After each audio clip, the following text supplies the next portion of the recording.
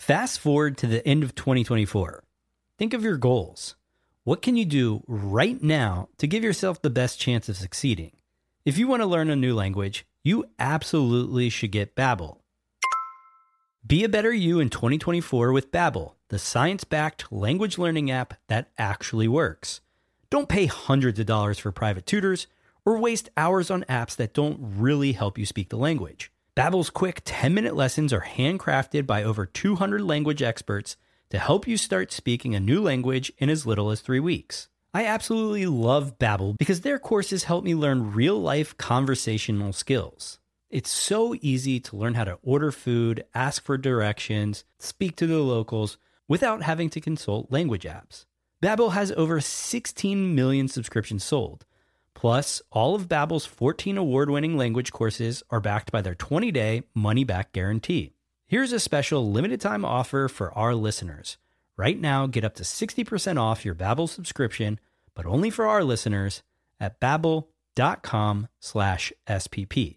Get up to 60% off at babbel.com/SPP. That's spelled BABBEL.com/SPP. Rules and restrictions may apply. When you need mealtime inspiration, it's worth shopping Kroger, where you'll find over 30,000 mouth-watering choices that excite your inner foodie. And no matter what tasty choice you make, you'll enjoy our everyday low prices, plus extra ways to save, like digital coupons worth over $600 each week. You can also save up to $1 off per gallon at the pump with fuel points. More savings and more inspiring flavors make shopping Kroger worth it every time. Kroger, fresh for everyone. Fuel restrictions apply. The podcast where we talk to smart people, but not necessarily done by smart people. That is an awesome question. This one goes down probably on one of my top 5. Hey, I like nutrition. I like to eat food. This is the coolest thing ever. We're going to do this forever. I wish I paid more attention in that class. You know, I'm going to be honest, I don't understand that. As a man, I don't get it. Welcome to smartpeoplepodcast.com. Hello and welcome to Smart People Podcast. Are you as surprised to hear from me as I am surprised to bring it to you? Look, this is a historic occasion. For the first time in, I gotta guess, at least 5 years, maybe longer, Smart People Podcast is back to weekly episodes. And I want to know if you're glad about that. Do you have enough time to listen to us every week? Let me know. smartpeoplepodcast@gmail.com. Weekly episodes are just the first step in our rebirth. Next, we should be moving into more video content, better social, additional episodes for Patreon supporters, and more. So thanks for your support over the years. Let's see how this weekly thing works out. And we are going to kick off this new future with a topic that's not only near and dear to my heart, but many of you. And that's the idea of companies putting purpose on the same plane as profit. We are interviewing Ranjay Gulati on his new book called Deep Purpose, the Heart and Soul of High-Performing Companies.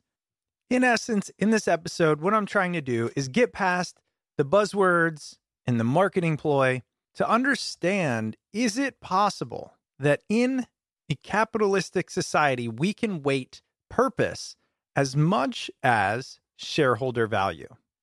Personally, I think we're going to have to do that, but I really feel like it's a stretch, and I wanted to talk to the expert. Ranjay is a professor and former unit head of the Organizational Behavior Unit at Harvard Business School.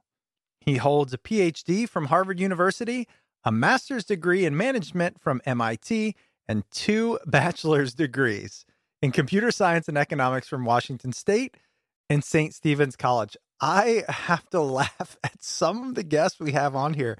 Their CV and their educational background is like, I don't know whether to be glad that I get to talk to him or depressed that I will never come close to this, but that is what it is. Really great talking with him. He knows his stuff, and I enjoyed the conversation.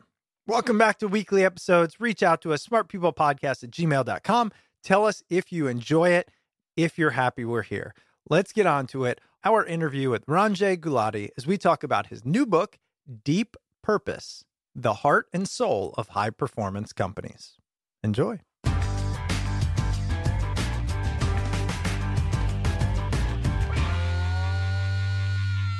Your book is specifically and purposefully titled Deep Purpose. What is the difference between your thesis, your beliefs, and the general idea of mission, vision, and values? So, Chris, I really wanted to call my book Purpose. I wanted a one-word title. You know, I am a big fan of one-word titles. I've seen a lot of books out there, Quiet, Grit, you know, so there's all these one-word titles, you know. So I wanted a one-word title, and I was all set to do Purpose. And then, unfortunately, as I got into my research, I found a lot of companies talking about purpose, but really not practicing purpose, if I may say so, or practicing what I would like to call superficial purpose. And so this got me really, it was a little frustrating, but it was also eye-opening. And then I had to build a taxonomy of superficial purpose also. And that's why the book is called Deep Purpose, because I found only a few that were really taking purpose seriously. The other part of the reason for deep purpose is people confuse purpose with a purpose statement. And I wanted to go much further, at least the companies I saw were going much further than a purpose statement. What is the most obvious difference between a company that has a purpose statement and a company that believes in deep purpose? So look, having a purpose statement is convenient. You need it. If you're going to be deep purpose, it's nice to have a purpose statement to clarify what you stand for and believe in. Though I did find a few that didn't have one, but was still what I would call deep purpose. So if you think about the idea of purpose, deep purpose companies understood that having a purpose, which is a reason for being, right? So let's clarify what does the word purpose, really mean, right? Is and what it actually then implies. And then let's get to kind of how these companies use it. So very simply, what is purpose? The psychologists understand this very well for individuals. And I like the definition by William Damon a lot. William Damon defined purpose as a stable and generalized intention to accomplish something that is at the same time meaningful to the self and consequential for the world beyond the self. Does that make sense? Yes, it does. So suddenly now you're saying I'm doing something that is meaningful to me and is consequential for the world beyond me. And so that suddenly is clear for individuals. Now the question is, what does it mean for organizations? How does this idea translate for organizations? I think in the organizational context, I think first of all, purpose is like a compass. And by the way, it was agonizing to find an image for purpose for my book. And I chose compass because purpose, just like compass is for ancient mariners, in stormy waters provides clarity of direction. When we ask the why question, it forces us to think about where we're going. Yes. And maybe even how we're going to get there, right? So the why question is a very powerful kind of forcing mechanism to do that. That was one part of it. So how deep purpose companies use their purpose, lean into their purpose as for strategy making. Lego is a great example of that. When Johan Knutstrup took over Lego, which was nearly bankrupt, he said, let me think about the purpose of why was this company here in the first place, and realized they were in theme parks and software and clothing, and said, we got to get out of that. That's not who we are. So purpose is kind of compass, directional clarity. The second part I found, which I hadn't understood, was purpose is an operating system. It's a way of organizing and being for your employees, for your customers, for your community and stakeholders. That was the other piece of purpose. You know what just jumped out to me is using your purpose to simplify operations as much as complicate them. For Lego, I've got two little boys, 6 and 3. Their favorite thing on the planet is Legos. So when you said that, I'm going, yeah, what an excellent company to work for. What an obvious purpose. But to your point, it's not always so obvious when you're the one running it, because you're pressured into thinking about how do we grow, how do we expand, how do we increase reach? And without that North Star, without that compass, it's very easy to stray from the ultimate goal. So, I think we're all very busy people. There's a reason why most of us haven't thought about our own life purpose. And the same is true for organizations, because we're very busy with the what and the how question. What am I doing today? What am I doing this month? What am I doing this year? How am I going to get it done? Right? How am I going to achieve my goals?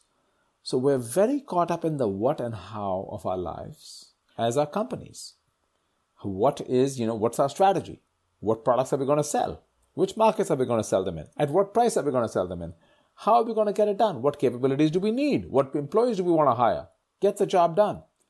And a lot of us are fine. A lot of businesses are successful doing the what and the how, right? In a very disciplined way. The why question seems kind of academic, to be honest. For many people, push back, even for me, Chris. 5 years ago, if you told me I was writing a book about purpose, I would have said, you're crazy. Not a chance. This is such a existential, intellectual question. But I discovered this. Again, I go back to Lego, since you mentioned Lego. So the CEO of Lego said to me, he said, if you want to transform, not just turn around a company, you need to find the essence. Just like finding your purpose in life, it's not up to you, not up to management to decide it. It's not a rational choice. You don't decide what your calling is. You detect it. And so he went back into the past founding of Lego almost 100 years earlier. He looked at the company archives, talked to family members. They even bought the original house of the founder and made a museum out of it. And they really said, now here's the thing is, you're not trying to recreate the past. You're trying to be inspired by the past, to imagine the future. You're not trying to say, let's go back and be Lego, the founding company. No, it's about saying, what did we begin? Why did we get started? And the why question does several things for you. Why is a forcing mechanism to think about the future, right? It gets you to imagine what future you may have. It forces you to think long term. So this why question is inherently kind of aspirational. It gets you to think about that. And I found deep purpose companies, when they went down this path, they actually did a couple of things really well. Because it's not a purpose statement. Again, I want to just repeat. People get fixated on purpose statements. What a why question does is, it becomes a unifying ideal of the commercial and social value you want to profitably create in this world for all your stakeholders. So it forces you to think long term. It forces you to think about goals. Let's be very clear. But it also forces you to think about your duties and responsibilities. Because when you're thinking long term, you recognize, and today's day and age, it's even necessary for survival. It's not just altruism. So you're being forced to imagine, what are my duties in society, right? What are my goals or what I want to accomplish? Who are the stakeholders I need to serve? And how do I do this in the short and long term? So why is a very liberating question that can energize and activate you.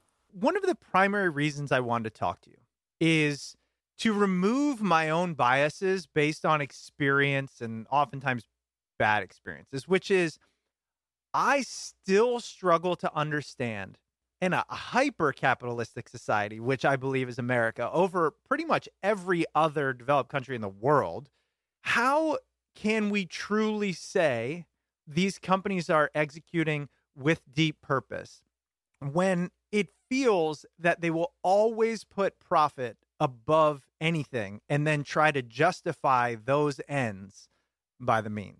So, Chris, it's a great question, but I'll tell you what's implicit in your question.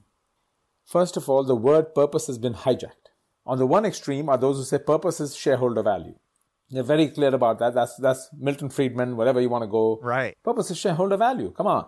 The shareholders own the company. They risked their money and loaned it to you.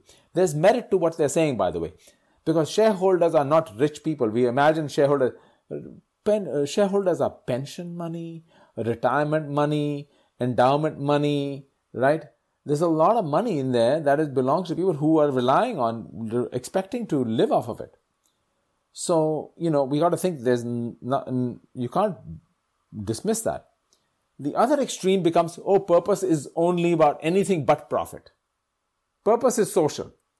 So, we have let's take the economic as given. Purpose is anything but economic. And the reality is businesses have to do both.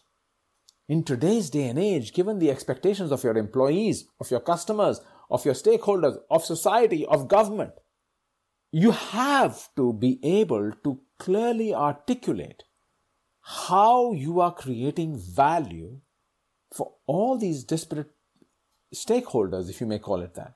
But we fall into this trap saying, oh, stakeholder capitalism is woke. So we throw out these derogatory labels, vilify one side or the other. And I think if you talk to leaders of companies, and then they say, oh, purpose is win-win. Another cliche. Right. Well, unfortunately, life is not all win-win. And I just finished an article in the Harvard Business Review which talks about purpose is the messiness of purpose. Purposes are making very hard trade-offs and choices. How do you think of that? Hey, everybody. Chris here. Quick break. It's no coincidence that we're talking about companies that believe in purpose this episode. And our sponsor is a company that exemplifies this perhaps more than any company I personally have ever seen, talked to, or bought from. Our sponsor is Cape Clasp. And to cut to the chase, in case you didn't hear it last time, one of the things they do is make incredible polarized sunglasses out of ocean plastics. They're incredibly light, they're super flexible, they're comfortable, polarized, as good a quality as $100 pairs I've had in the past, and they're less than $35. But it's using ocean plastics. Think about that innovation. And sunglasses isn't all they do. They use eco-friendly materials to create jewelry, sunglasses, and clothing that reflect and give back to organizations you care about, like the National Park Foundation and Atlantic White Shark Conservancy.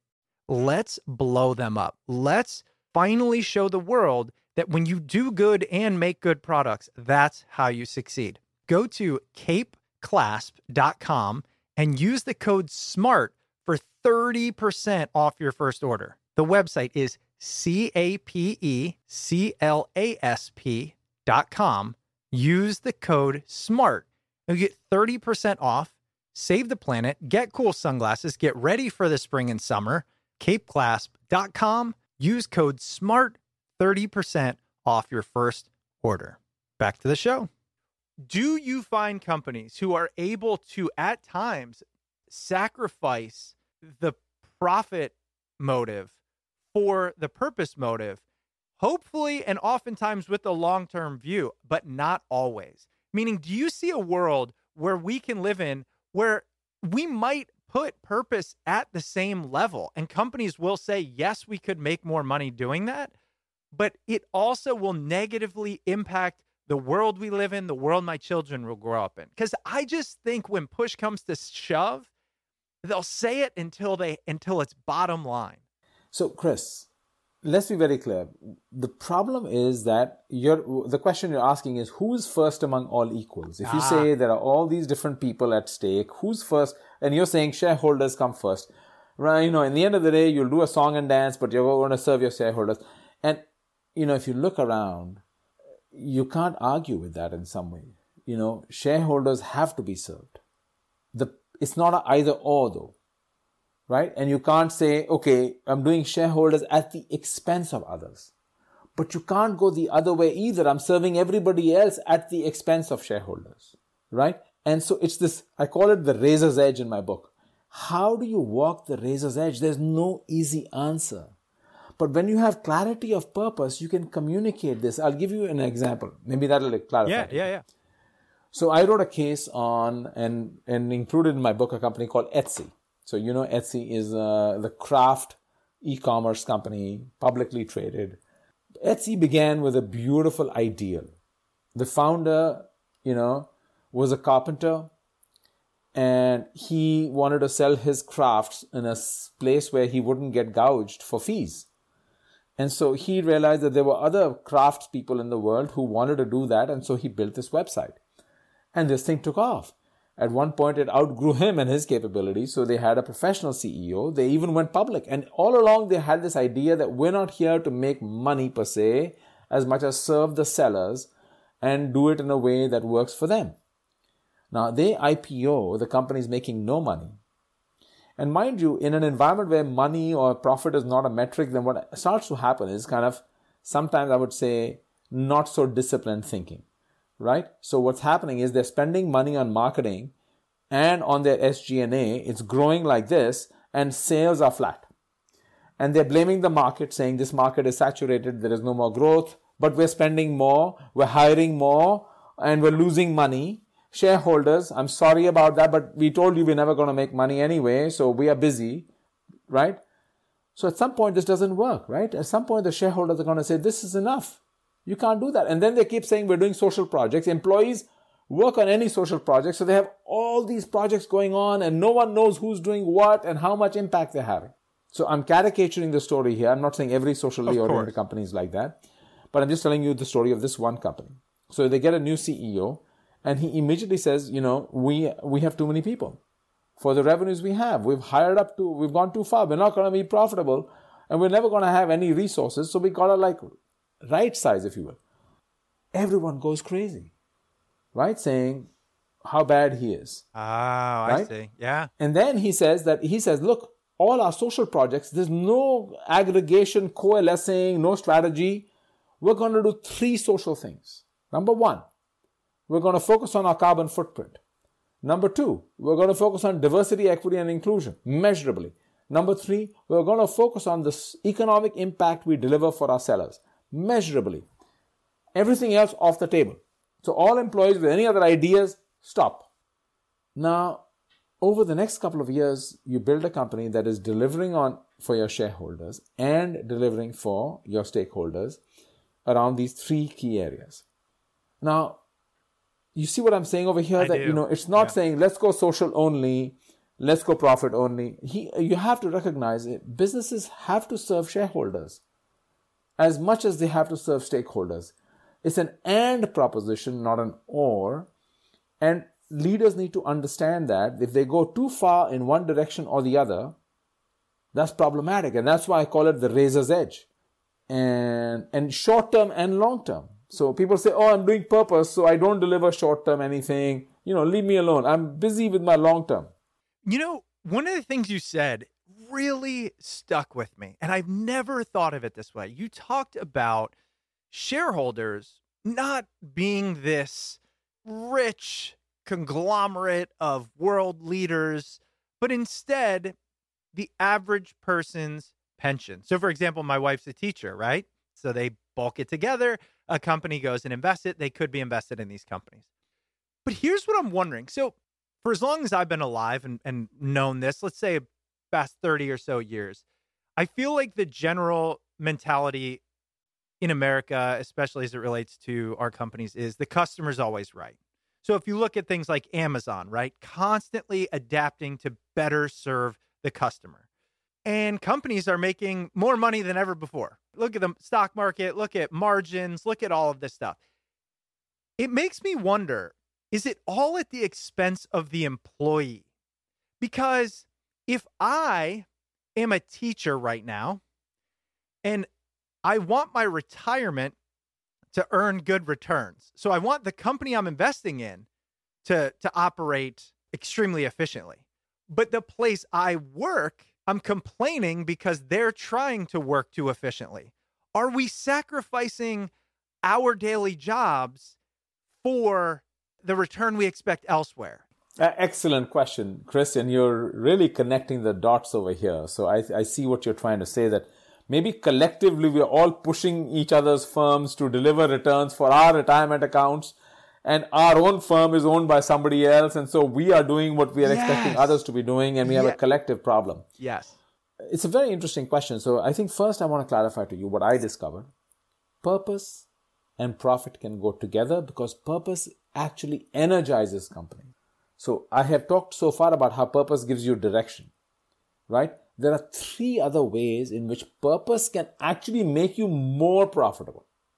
And this is another kind of myth I had to overcome, that people confuse purpose as extractive, a tax on business.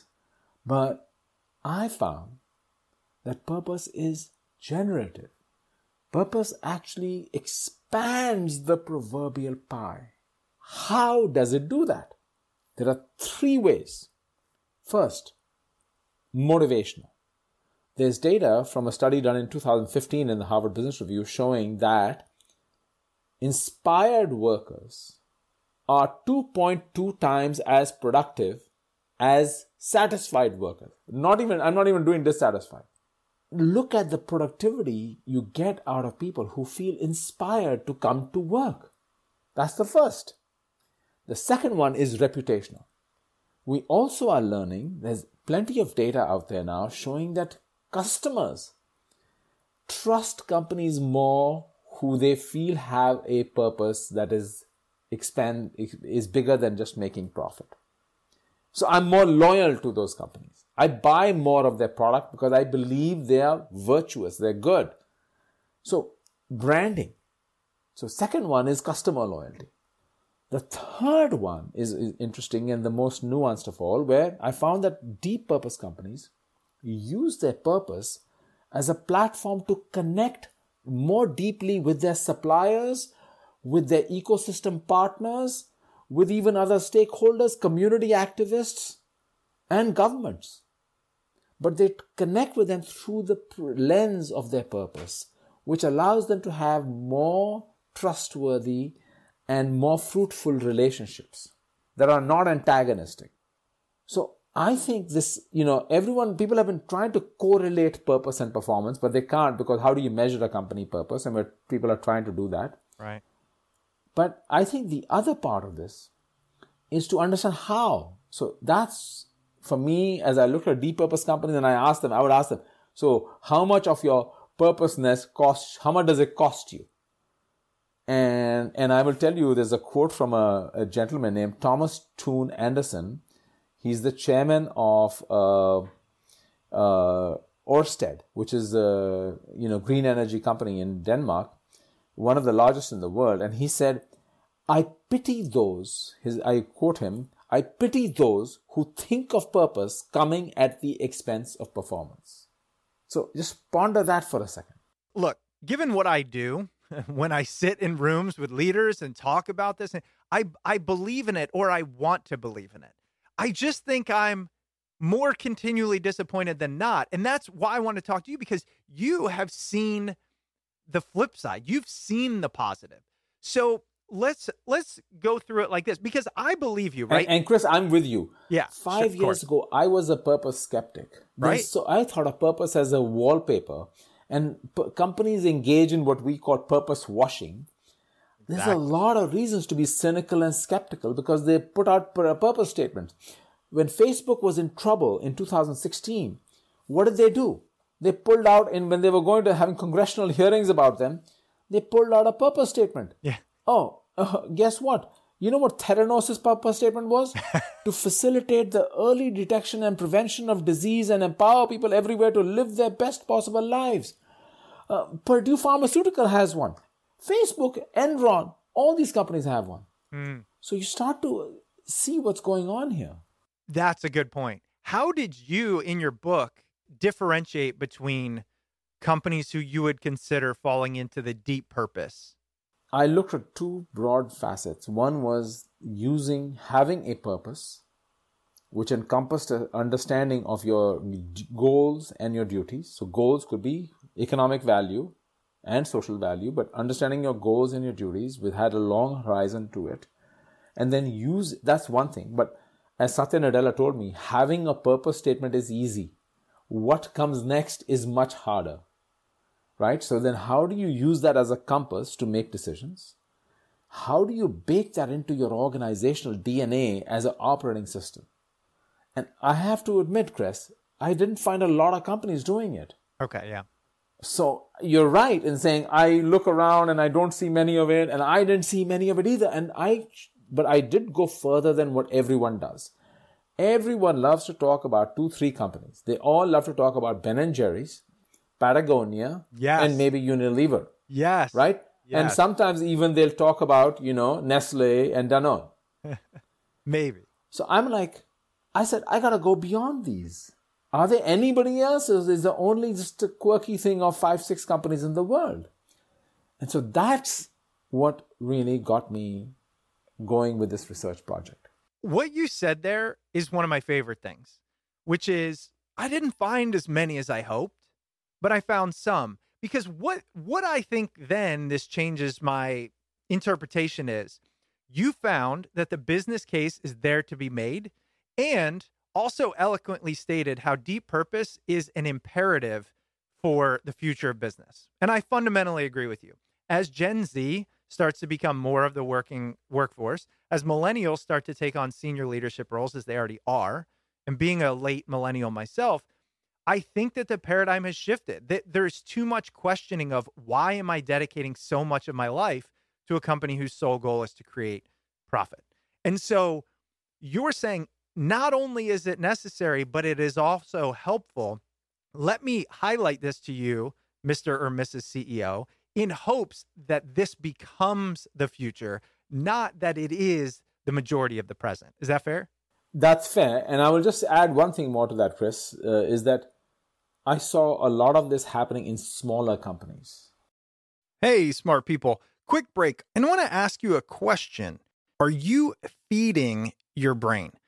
And I don't mean with this podcast. Of course you are. But with all the science we have available to us today, there is no reason you should be sluggish or relying on multiple cups of caffeine. I want to introduce you to a supplement brand that's sponsoring the show that I found and believe in for a few reasons. This sponsor is called Natural Stacks. And specifically, I want to talk to you about their NeuroFuel supplement. And what NeuroFuel does is it provides your body the natural ingredients it needs to fuel a process known as long-term potentiation, LTP. Many experts regard LTP as the key to learning new things and retaining information. So if you've ever listened to our episodes and you go, I hope I can remember that, check this out. Some of the reasons I want to partner with Natural Stacks in general is, first of all, their company mission is simple: better brain, better life. Perhaps most importantly, there is 100% ingredient traceability, third-party lab testing, and full label disclosure on every bottle. I believe you should know where your products come from. So do they. And especially when it comes to supplements, it's so important. With NeuroFuel, you can experience enhanced focus, increased motivation, deep concentration, improved memory and alertness. And again, you do it without caffeine and with all natural ingredients. And I saved the best for last. They're going big for this partnership with Smart People Podcast. And you can get 50% off NeuroFuel by just going to naturalstacks.com/smartpeople. So again, get 50% off of NeuroFuel by going to naturalstacks.com/smartpeople. So go fuel up that brain and let's get back to the episode. Yes. Okay. This is where I want to go with you. Sorry, I just jumped in. I get super excited about this. Let's say I'm a large company. I hire you and I say, look, Ranjay, I run the equivalent of an Amazon or a Microsoft or a Facebook or whatever. And I want to do this. Okay, look, I can't sacrifice a lot of shareholder value, but I really want to fundamentally change it. How do you start to think through that? So let's separate out the large and the small. Okay, I think in small companies, the dilemma is not everyone starts with a purpose. Many do, and the purpose is framed usually in kind of commercial terms, like we want to change this market, we want to change the way customers do this and that and the other. In their case, the concern is the loss of purpose as the founder leaves and the company grows, and the scaling problem, what I call purpose decay, right? So that's a different problem, and we can talk about that. Look at large companies. As you heard me say earlier about the Lego CEO, you don't invent a purpose, you detect a purpose. So I looked at an Indian company, Mahindra, which has been around for 100 years, and this is the second or third generation running it. And Anand Mahindra said, they had a purpose statement when they started. In fact, Anand wrote another one in the early 2000s. But he felt that he needed a new purpose that would stick. And by now, the company is much bigger. They have different businesses that are in different businesses altogether. But he did it bottom up. He started a process to really have interviewing people in the company to understand what makes Mahindra different. And through that coming up, distilling that into a statement, if you will, you may call it a one-liner, but that and also a set of principles. So first you got to craft what it is that you believe in. Detecting, discovering, discovering it. You then have to communicate it. You can't communicate this in an email. It's about a grand story. How do you tell the story to your people? That's also not enough. I then discovered that most companies, these deep purpose companies, would try to make purpose personal. How do you make it real for somebody way down the organization? And many of them were actually helping employees to think about their personal purpose, because they said, when somebody's thinking about their own purpose, then they'll connect to company purpose more. You can't just say, here's my slogan, memorize it, and everybody come excited. Let's sing songs around our purpose together. So they said, no, we want... KPMG did something where they had every employee write on a piece of paper, why do I come to work? And they had to put it on the wall. So they would start this process of engaging with the conversation about your purpose and the company purpose. But that's not enough. Then you get to the wiring. How are we going to measure it? How are we going to reward it? How are we going to change the way we decentralize things now in a deep purpose company? Are we going to push autonomy down? How do we encourage collaboration across silos? How do we connect it to our customer value proposition? So that is the linking it to our culture. So that's the messy part and the second half of my book, because the how getting purpose into the organization baked in was much harder than I need a purpose statement, help me find one. Okay, help me communicate it. Those are not easy either, by the way. I'd love to discuss what are some of the hows. I don't think we have a ton of Fortune 500 CEOs listening, but we do have founders, smaller companies. But assuming it's a large company, or it's somebody like myself who works with leaders at large companies, where are some of the places they could start to actually execute on the how, to start making this aspiration of deep purpose a reality? So let's be very clear. First of all is, how do you message it into the organization, right? How do you back up the messaging with real action? So one of the, you mentioned small companies. One of the companies I looked at is a fast growth company called Livongo. And it was for diabetics. And in Livongo, they not only messaged what their purpose was, that, we're here to serve people with diabetes, not even diabetics. The language they use is very clear. People with diabetes. But they also, because you don't define a person by their disease. Diabetes is the only disease people seem to refer to them by their disease. Oh, you're a diabetic. Right? So the language they use, but then they said, we're going to do a couple of choices. We're going to actually provide free strips that they use for testing their blood sugar.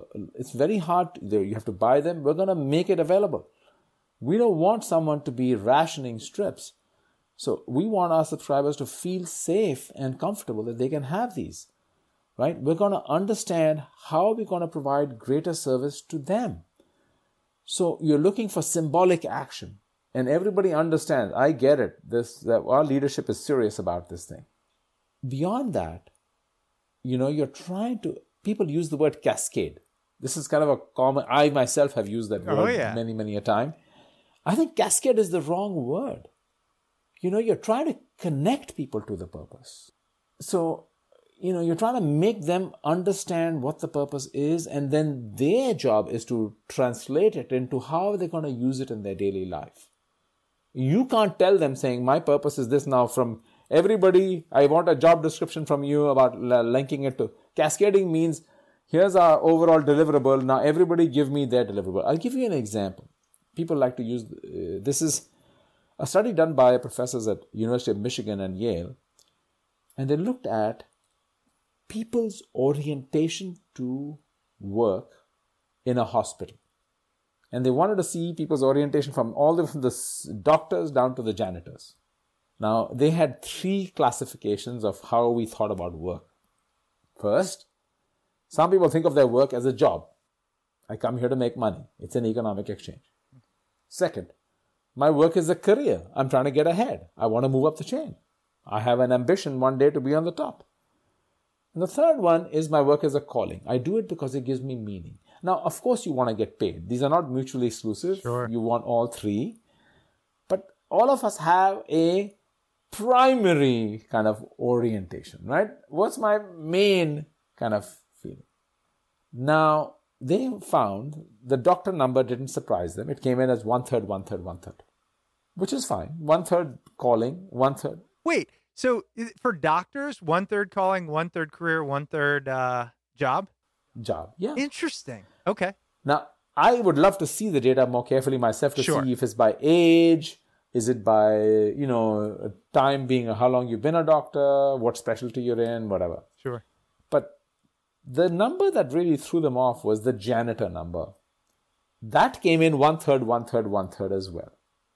Now, they were saying, who are these janitors who are saying my work is a calling? Right. And when they talked to them, they said, I don't come here to clean. I come here to help people. I'm really lucky. I get to help. And when I help, people are so grateful.